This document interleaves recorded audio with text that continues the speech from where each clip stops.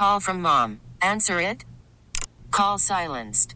Instacart knows nothing gets between you and the game. That's why they make ordering from your couch easy. Stock up today and get all your groceries for the week delivered in as fast as 30 minutes without missing a minute of the game. You have 47 new voicemails. Download the app to get free delivery on your first 3 orders while supplies last.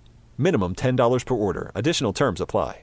Obviously, you can't turn on any television without seeing the image of Queen Elizabeth, who passed away yesterday at the age of 96. And there's a special fascination and connection between, obviously, the United States and Great Britain, the United Kingdom. And it's a big deal. I mean, she was queen for most of our lives, 70 years. It's incredible. And I've talked about it. She's the connection to the past, right? I mean, I think it goes back to World War II. That's where it goes back to. So we want to just put it in a little better perspective beyond just my words. Bradley Woodworth, professor at University of New Haven, joining us now. Professor, good morning. How are you? Good morning. Thank you for having me. So, I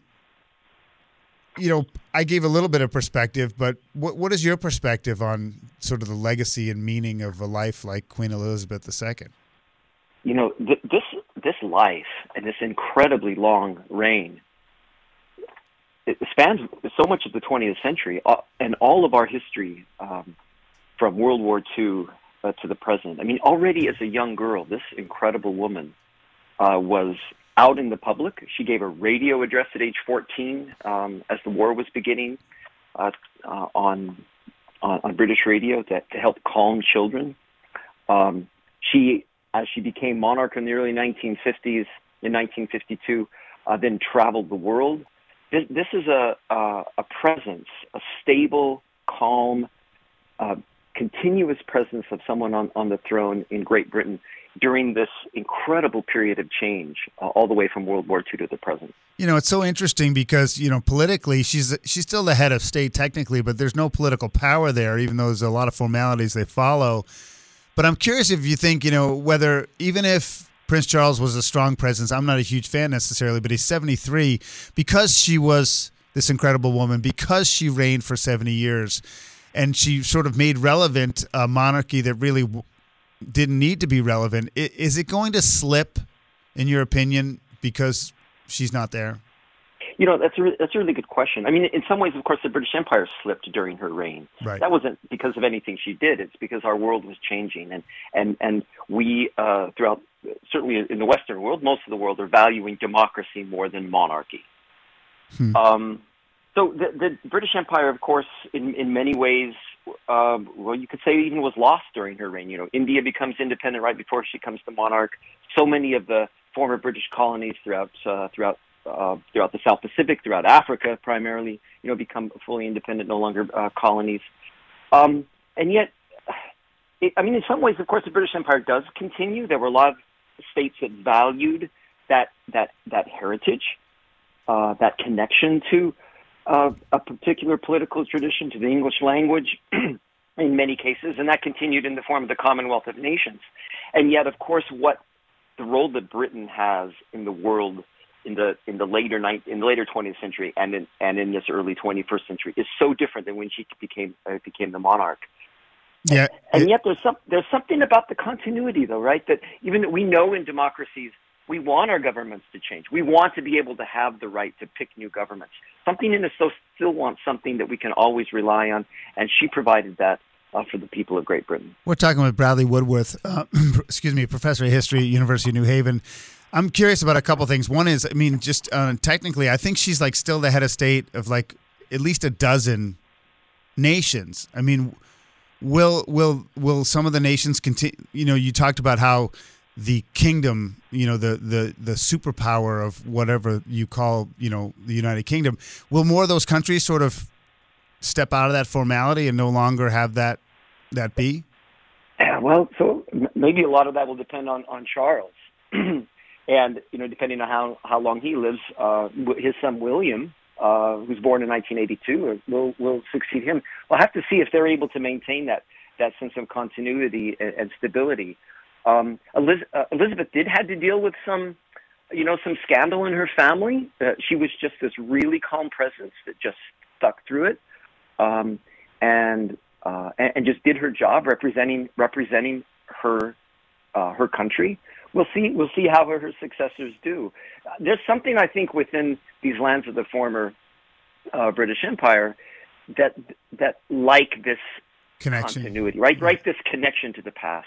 I mean, if there hadn't been a revolution here in this country, in the 1770s, we too would be still part of this larger British Empire. So there's something valuable that people feel in that. A lot of people go to Great Britain, not only from the Commonwealth of Nations, but from other states too, to see this pomp and circumstance, right, of the monarchy. And so I think there's a good chance that will continue.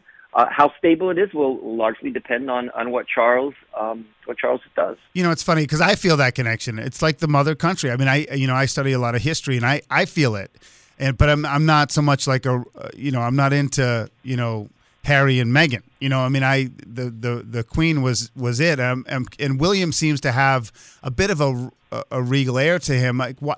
And I always thought that maybe Charles didn't want to be king. Why couldn't he have just said, "Let William take it"? Oh well, I mean, he waited all these decades, for the chance to do it, and I suppose he still could. That would be his prerogative, but if he's inherited his mother's propensity to long life, he himself could be on the throne for another 20 years. Well, that's true. Lastly here, and we really appreciate the time, Professor Woodworth, and we've had such a great group of professors on our show from University of New Haven, so to credit to the institution. Can you give our listeners a sense of what it's like in England now for the British citizens?